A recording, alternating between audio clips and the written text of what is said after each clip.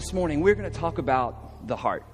And we're going to look at a passage of Scripture here in just a little while in Psalm 84. And we're going to unpack that chapter and just look at the heart of our life and what it is that God would have to say to us through that psalm. And as we do that, I was reading through this passage of Scripture and just seeing what it was God was speaking to me about through that passage, I just realized who better to talk to us about the heart than a man in our church, Dr. Clint Doran, a cardiologist, an expert on matters of the heart. And I just want you to hear from him just for a few minutes as we begin to just think about the heart. And we're going to talk about it in a lot of different ways. But Dr. Doran, if you would, come on up here and share with us for just a few minutes on the heart. Who else carries around a heart in their luggage? Thank you, Daniel. A few moments is hard for me because I have a great passion for the Lord. So, that's the first slide. I'll make it quick. I think this captures what many of us feel when we study the heart and study the Bible. A sense of astonishment, amazement of God's provision. That's my grandson looking out at the creation, and to me that captures it. And I've studied the heart for 37 years now, and I continue to be astonished at its beauty, its processes. I've done everything to the human heart over 37 years as you can possibly imagine. Paced it, poked it, prodded it, opened it, closed it, every manner of things. So I'm always in sense of amazement. But really, the true amazement is the Bible. I'll continually be amazed at God's provision and what God does. He talks, if you could look at the back of your Bible, you'll see that he likes cardiologists a lot better than the other specialists. So it's always about the heart. And so Daniel's going to talk from Psalm 84. How lovely is your dwelling place, O Lord Almighty. My soul yearns, even faints for the courts of the Lord. And my heart and flesh, and my heart and my flesh cry out for the living God. Even the sparrow has a home. Blessed are those whose strength is in you, who have set their hearts on a pilgrimage. And we have started a pilgrimage. And I think about the broken places. That is, and then further down, they pass through the valley of Baca, which is the valley of tears. And we think about, next slide. There is downtown Port. That's from my journal. If you can see that, I hope you can. The valley of tears. And I think about all the heart disease we've seen here just within our congregation. We've had 3 children who've had heart surgery just within the last 2 years. And 2 of them are here today. And I just think about how God has provided for them. And how as walking down the streets of Port-au-Prince, you hear the moaning of the dying. Often their family members hear the moaning. And it's an unbelievable thing. But how the Lord provides. And we talk about even the sparrow has found a home. We think about the bird, but in Jesus' biblical time, the sparrows lived in a quarry just beyond the Damascus Gate in Israel, and they were the homeless children. And I think about next slide, how when I first met Oaken, he was really dropped off to die. He was not only an orphanage but a hospice, and his oxygen saturation was 32%. Yours is 100%. His head was white with fungus. His teeth were black, and Christine, as he become more and more fluent, like yesterday, Christine or the day before told me that the children, even in a hospice, even in an orphanage, would tease him, black teeth, black teeth, black teeth. And I just think about how the Lord provided for him. And I remember then, it was almost like that Jesus was crying. He was actually crying over the plight of him. It was just amazing how the Lord provided for him. Next slide. There's Oaken's heart. Just over 3 weeks ago. Right here. Next slide. We'll go quickly through that. The heart. He had a huge, massive hole in his heart. Next slide. There's a hole that's been patched. You can see the patch, a Dacron patch in his heart. Next slide. And then how he just is unbelievably provided for him. And Rodney, another one that was in our midst here, and some of the guys will see him this coming week that are going down to serve in Port-au-Prince and Haiti. How the Lord provided, coughing up blood, nearly dead, and how the Lord provided. Next slide. His heart, there's his heart opened up. Next slide. And there he is with another one of my grandsons, Hudson, and restored back to his family. Next slide. And there is May's heart right there. And you can stand up, May. Yeah, go ahead. How the Lord provided for her. And, you know, this last week was 2 of May, last week or so. I saw May jogging on the boulevard when she couldn't do anything like that before. She's a year and a half post-op. And Oaken now running up and down our driveway, not short of breath, free running. And it was a wonderful thing how many of you prayed for and helped these children. And I just praise you for that. Next slide. This is how I always think about this. You know, one of the greatest lies is, I have time for that. The greatest lie, the lie is closest to the truth. We do have time, but how we live in thin threads of life. There's a blockage right there. That guy fibrillated, his heart went into ventricular fibrillation, had to shock him, bring him back, and there's his artery after that. There's a stent being placed. Next slide. And I'll finish up with this. The pilgrimage of life. I'm at Mark Bernard. Many of y'all met Mark, and Mark died April 15th. As he always said, we just want to do our part. We just want to do our part. And he died. His heart stopped, and April 15th on our hospital site. And I think, oh man, how could this be? But I remember him talking as right after the earthquake, he was saying, Clint, this is our dream come true. We did 800 cases at this hospital in Hamani that several of y'all have been to, and fed thousands, and it was a great moment for him. And his pilgrimages, I just want to do my part. I just want to do what the Lord wants me to do. And his part was massive. But I think, why did he die? And I sometimes think that, you know, hatred has returned. There was, for a moment, the floodgates of love were across the border, and we could cross it, and everybody was pulling together to save hearts, but the hatred has returned, and maybe Lord spared him that. Maybe he just didn't want Mark to see the return again of hatred. And so we just praise you for your help with the children and that the Lord has brought, and the work's still on. And they've come for a place of comfort, and the comfort is here. And we don't have an enduring place here, as Port-au-Prince, May's hometown, which is May's hometown. We don't have an enduring place here.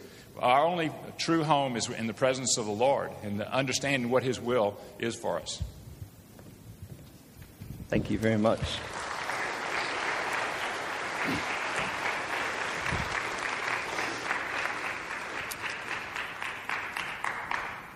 Well, this morning, as we begin to look at the heart and as we think about it, a lot of things come to mind, and we use the word heart for a lot of things, don't we? We use it for the muscle that pumps blood, but we use it to talk about just the center of everything. We use the word heart when we talk about passion and we talk about desire and love. We use heart for so many things, but the heart is the source. And when the heart is not healthy, everything else begins to shut down. Nothing else works right if the heart doesn't work.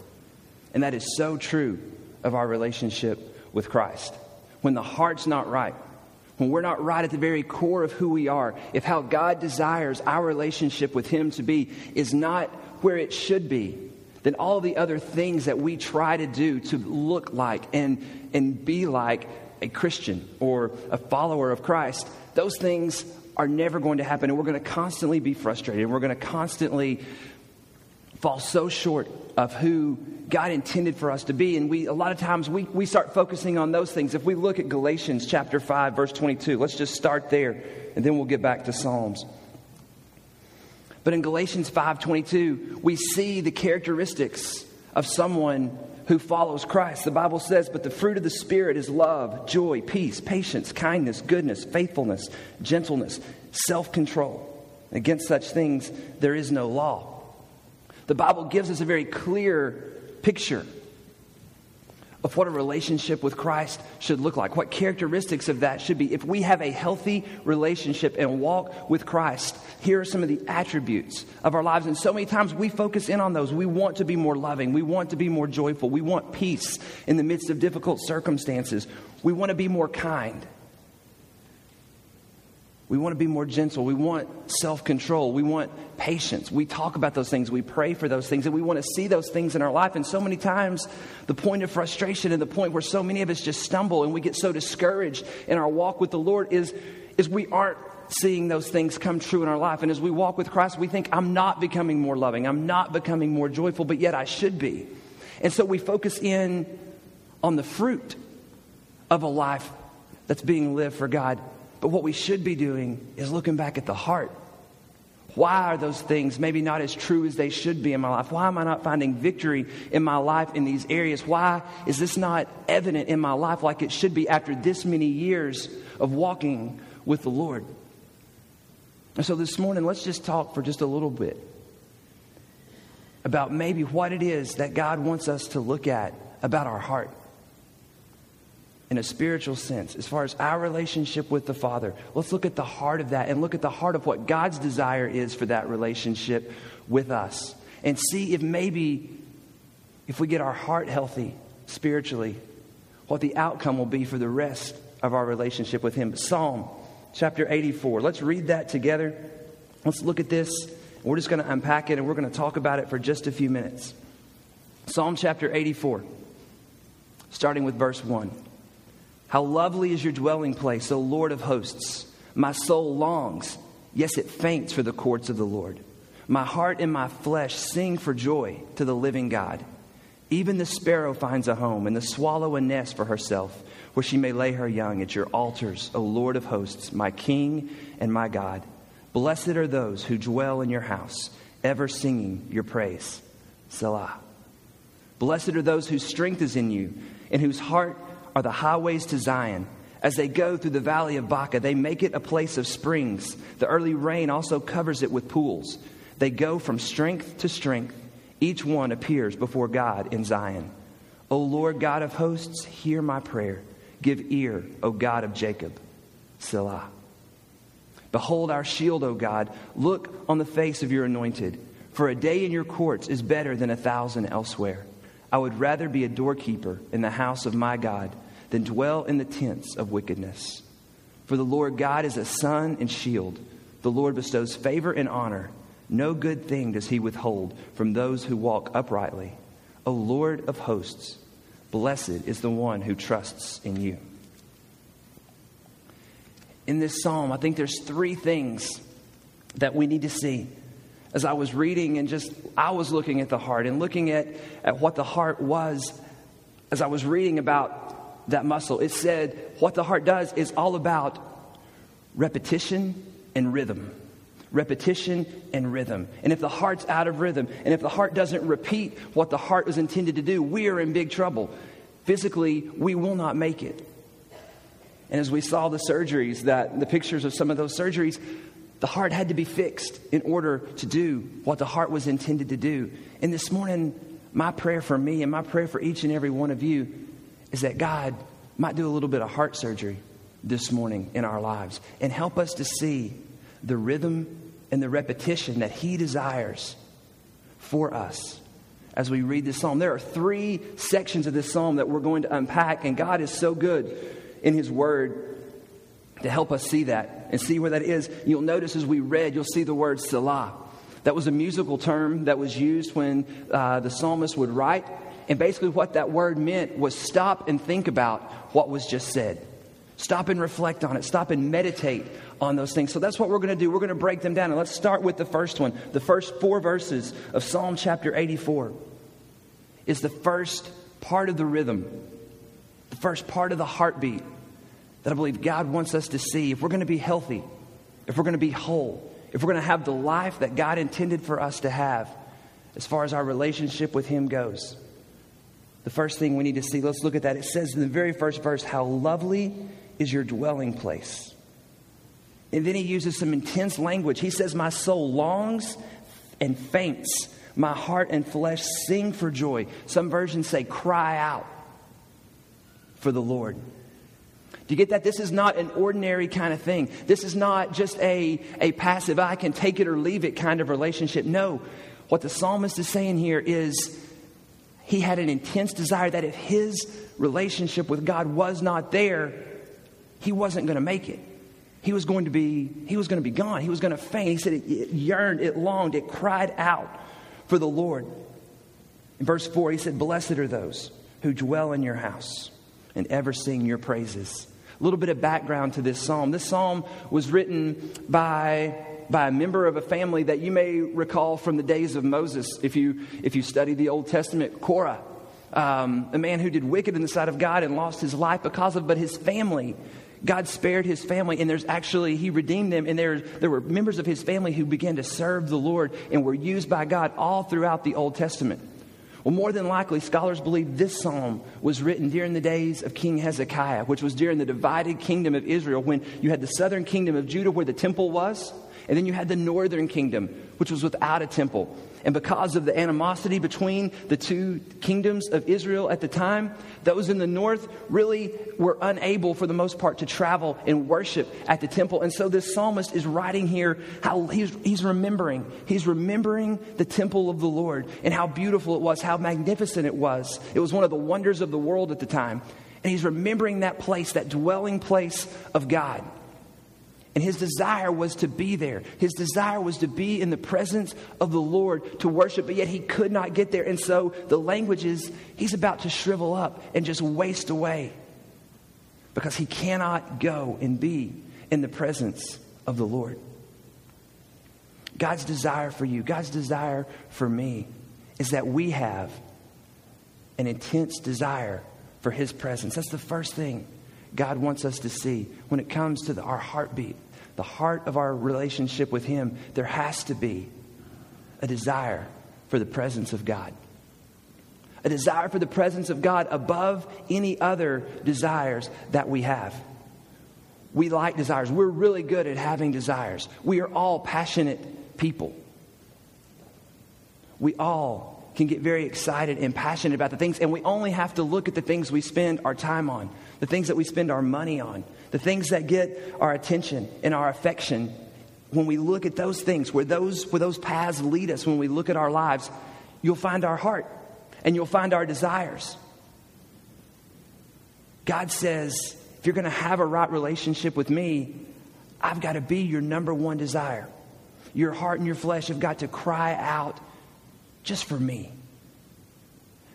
Not the things, and so many times I think we're in love with God's stuff.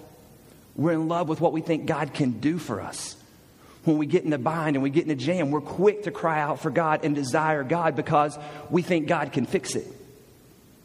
Or we like the idea of eternity, and we like this idea that one day, we can be saved, and we buy into this idea that there is a hell and there is a heaven, and we want the heaven. And we want the eternity, and we want to be there, and we like that. We're really in love with God's stuff. But what God says is, I want you to be in love with me.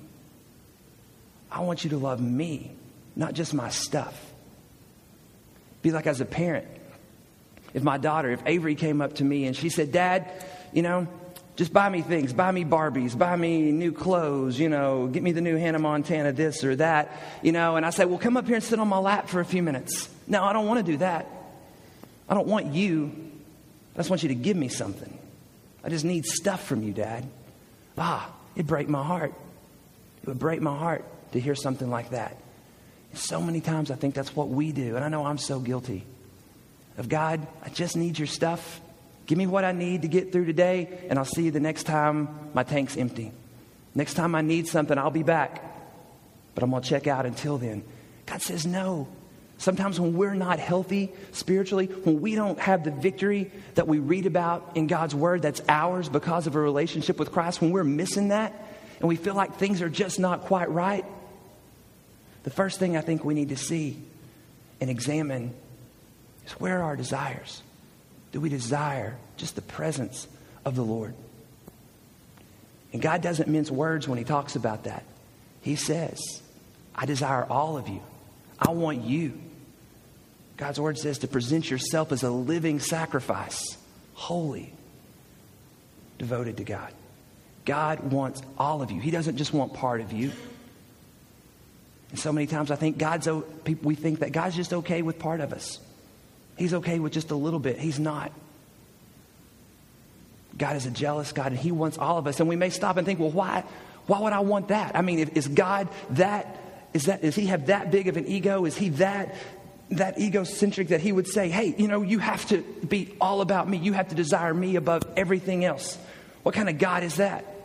Who would demand that of me? Shouldn't he just want me to do it if I want to, and if I don't? Why would he make me desire him in order to have the life that I want to have? Well, here's the thing. God is the greatest good in this world. We have a lot of things that we desire, a lot of good things that we want. But the fact of the matter, the truth is that God is the greatest good. And so if God's desire for you, if God's desire for me is good, Romans 8:28 says that God works all things together for our good to those that love him. God's desire is good for you. God's desire is the best for you. So when God says, I want you to want me above everything else, that's not just for him, that's for you. That's for me. God desires for you to desire him because God knows that's the only way that you are going to experience the best that he wants to give you. But when we aren't desiring that, when we aren't desiring his presence, when we don't pattern and prioritize and organize our lives to where we spend time in the presence of God,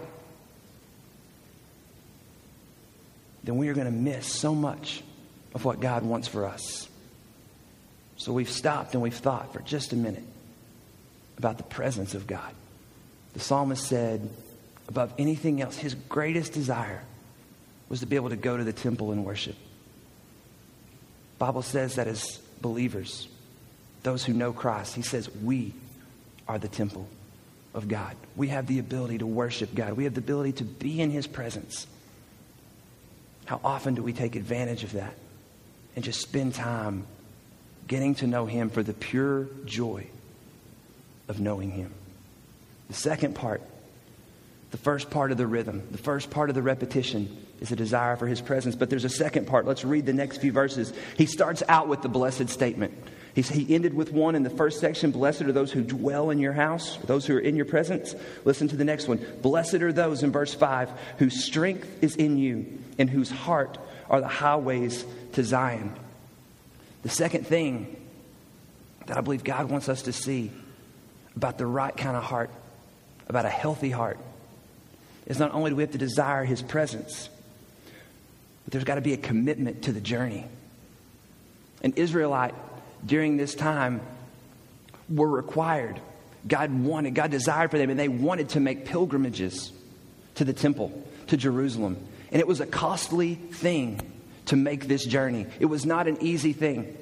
When I've been to Israel and I've seen the land and it was a rough land. It's a dry land in so many places.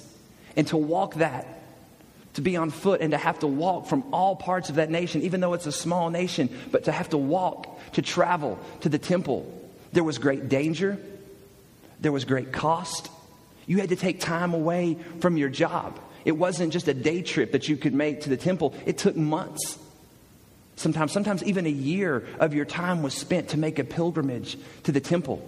And a lot of Jewish people during that day, they might make one trip in their lifetime because of the expense. They would have to save. They would have to save their money. They would have to sacrifice in order to make one trip to the temple to offer sacrifices and to worship Yahweh God.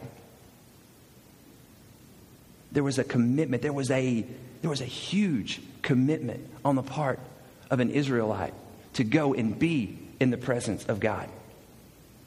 And I believe God is after the same thing from us. He wants us to be committed to this journey of a relationship with him, of a walk with him, to be Christ-like, to be conformed into the image of his son on a physical level, on a real level. Spiritually speaking, when we invite Christ into our life, God gives us a brand new nature. He says we are a new creation when we are in Christ. But God's desire on this journey until eternity, until we are in the presence of God when this life is over. His desire along that way, along that journey, is to conform us on the outside into who we are on the inside. And God uses the journey. God uses the journey to conform us into that person, to bring glory to Him, and to be an example to others who need to enter into a relationship with Him. But we've got to be committed to the journey because it's not always easy. And the psalmist is very quick to talk about that. He says, as they go through the valley of Baca, and Dr. Doran mentioned that, it's a place of tears. It's a dry place. And it says, but listen to what happens when the psalmist says, but his commitment to that journey, his desire for the presence of God, and his commitment to do whatever it took to get there along the way. Look what happens even in those tough times, even in those trials, even in those difficult moments that don't make sense and that are hard. He said, as you go through those, they become a place of springs. The early rain covers it with pools, and they go from strength to strength. When we read that passage of Scripture in verse 5 where it says, blessed are those in whose heart are the highways to Zion, the literal interpretation of that phrase in the Hebrew language is it's just the way that we must take to get to Jerusalem. That was the interpretation. It was the only way. It was the way that had to be taken in order to get to the desired destination. Church, there's a road that God has put us on. The destination is eternity. The destination is the presence of God forever once this life is over. But we've got to understand, sometimes, even when it gets tough, there's got to be that mindset. There's got to be that attitude of, this is the way. This is the way that I must travel. There's not all kinds of ways to get to God. The way is Jesus. And this is the path that I'm on. And I'm committed to that journey. I'm committed to that process of becoming Christ-like in my daily life. Even though it's not always going to be easy. Even though it might cost me something. Even though, there's going to be times where I would rather be anywhere than on this journey. I know what the goal is.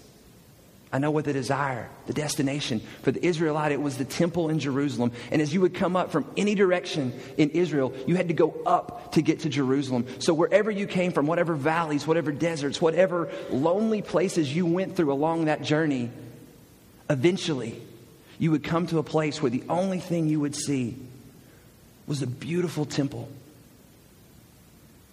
This golden temple. And it would shine in the sun.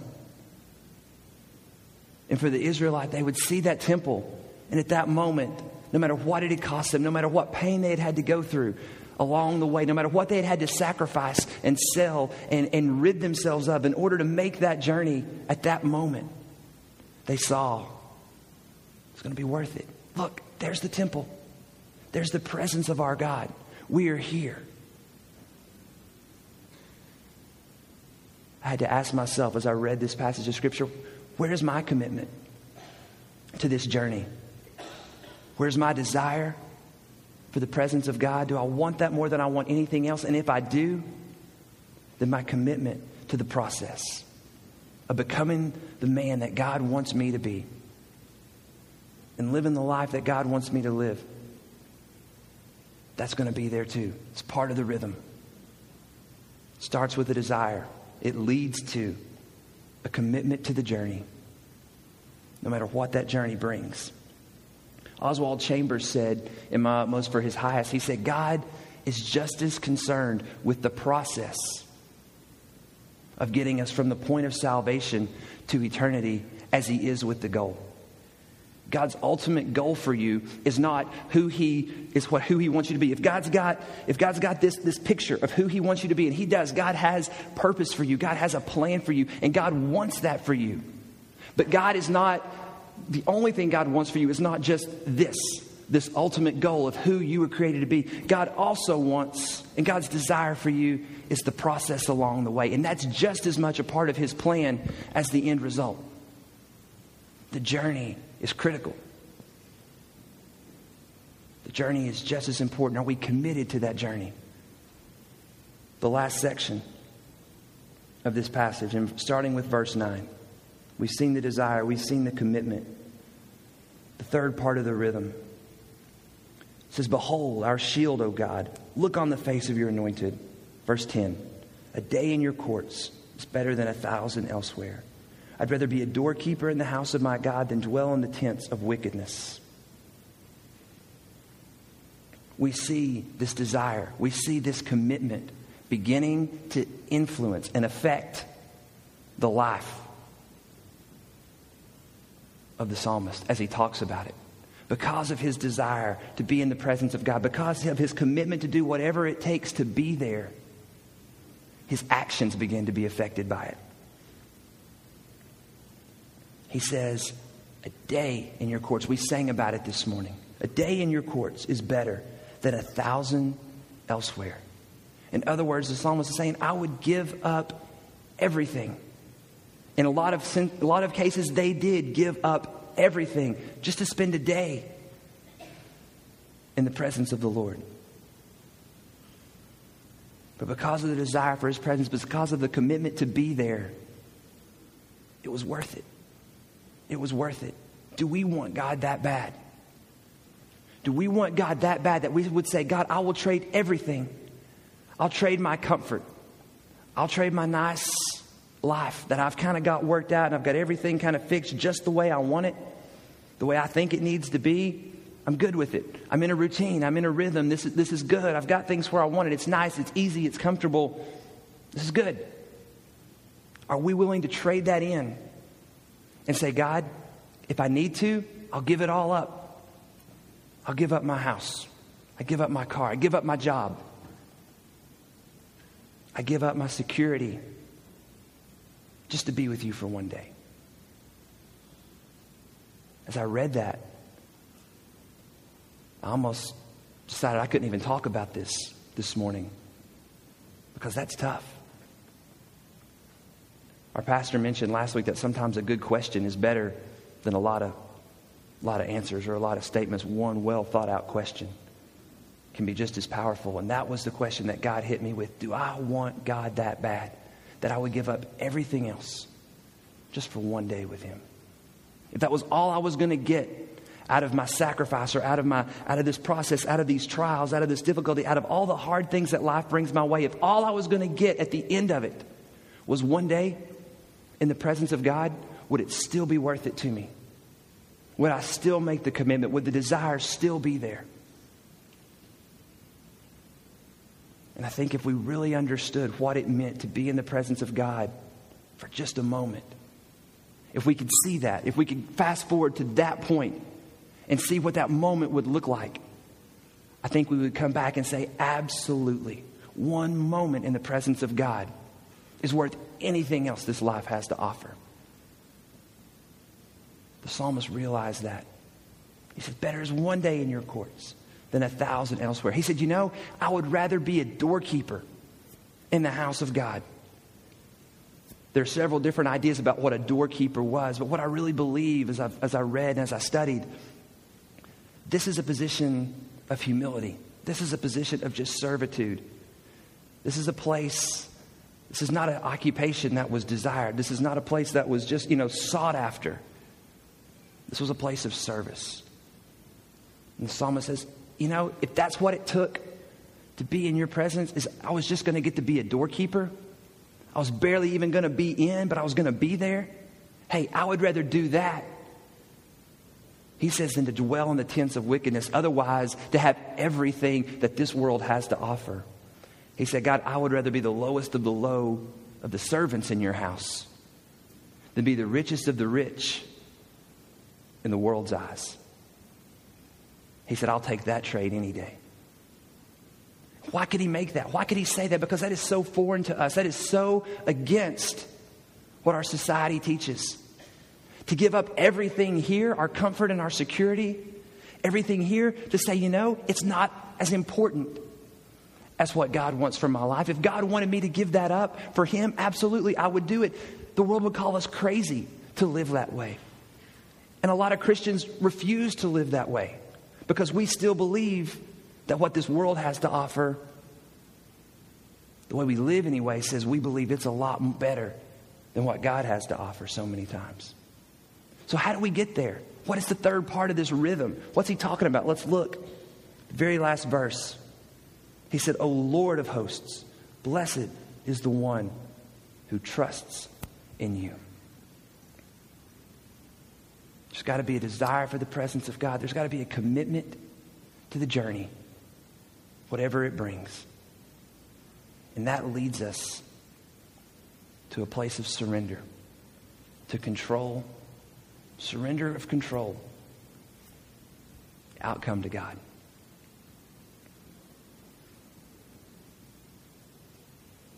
We've got to be there. That's the third part. I said it was rhythm and it was a repetition. Just gave me the imagery of a heartbeat. Heart's got to desire the presence of God. It's got to desire the journey along the way and realize that it's as much a part of the plan as the end result. And that leads us to a place of surrender. And the only way we can surrender is when we do what the psalmist said, blessed is the one who puts their trust in you. The psalmist could say, better is one day in your presence than 1,000 elsewhere. I would rather be the lowest of the low servant in your house than have everything this world has to offer. The only way the psalmist could trust God enough to say that was when he finally got to that point of just surrender and said, God, you were in control. Whether I acknowledge it or not, you are in control. But I'm going to embrace the fact that you are in control. And I'm going to open myself up to being led by you. And realizing that whatever you have for me is going to be so much better than whatever I want for me. That your desires for me are greater and are better for me than my own. You see, so many times we desire what we want more than we desire what God wants. And that's natural. Don't beat yourself up for that you desire what you want more than you want what God wants. Because it's a trust thing. And we can't force ourselves to want what God wants more than we want what we want. It's part of the process. It's got to start with a desire for Him and move along to the point to where we can surrender control and want what God wants more than we want what we want. It's a process along the way. You see, we read verses like, I can do all things through Christ who gives me strength, and trust in the Lord with all your heart and lean not on your own understanding. We read those verses. To live those verses out is a whole nother thing. And I think the majority of believers, and me included a lot of times, I read I can do all things through Christ, and I read that I should be fully dependent upon Him and following His leadership in my life and putting myself in His control. But what I do is I set my life up so that even if God doesn't come through in my life, I'm still going to be okay. I don't live in complete trust and in complete dependence upon Him. Even in Christian circles, even in the church world, even in this place, so many times we figure things out ourselves. It's not just a walk of faith and trust with Him. It's okay, God, if you come through, that's great, but I need to make sure that this is still going to work even if you don't. It's not what God wants. God wants a complete and total dependence upon Him. And that's such a scary place. That's such a scary place to be. Because, that might, could that mean that God might want you to change what you do? As far as your occupation, it might. It might not. But it very well could. God may want you to do something different than what you're doing.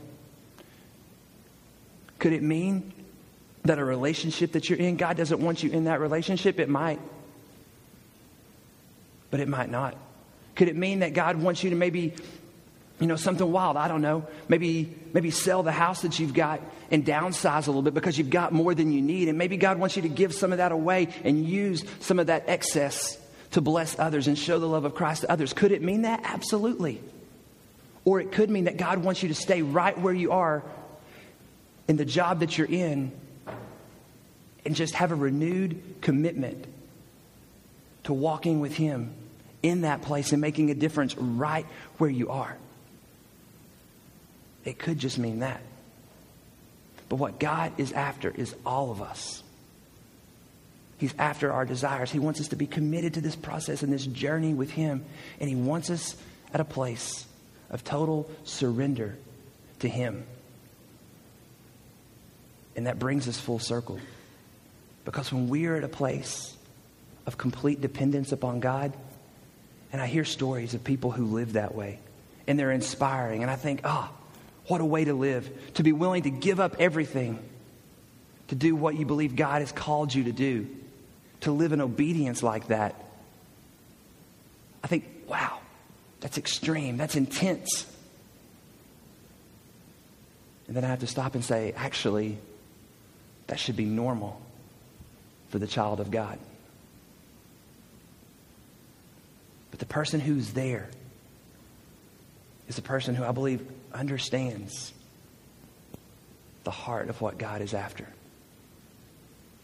The rhythm and the repetition. Because once we get to this place of surrender, complete and total dependence and trust on our Father, you know where that brings us?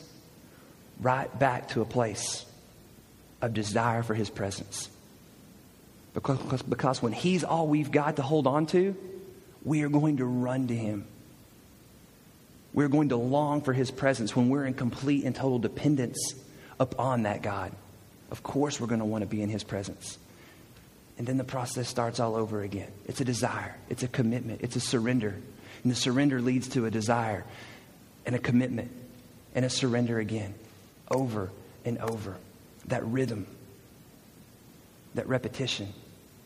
When that is there, when we begin to live that way, those attributes of a follower of God, those characteristics are going to begin to show up, because then we're healthy. Our spiritual life, we're getting healthy when that rhythm is in place. And we're going to begin to see those other areas begin to be affected by a healthy heart. So as we close this morning, that's what I want us to think about. Examine the heart of your life. How healthy is it? Is it out of rhythm?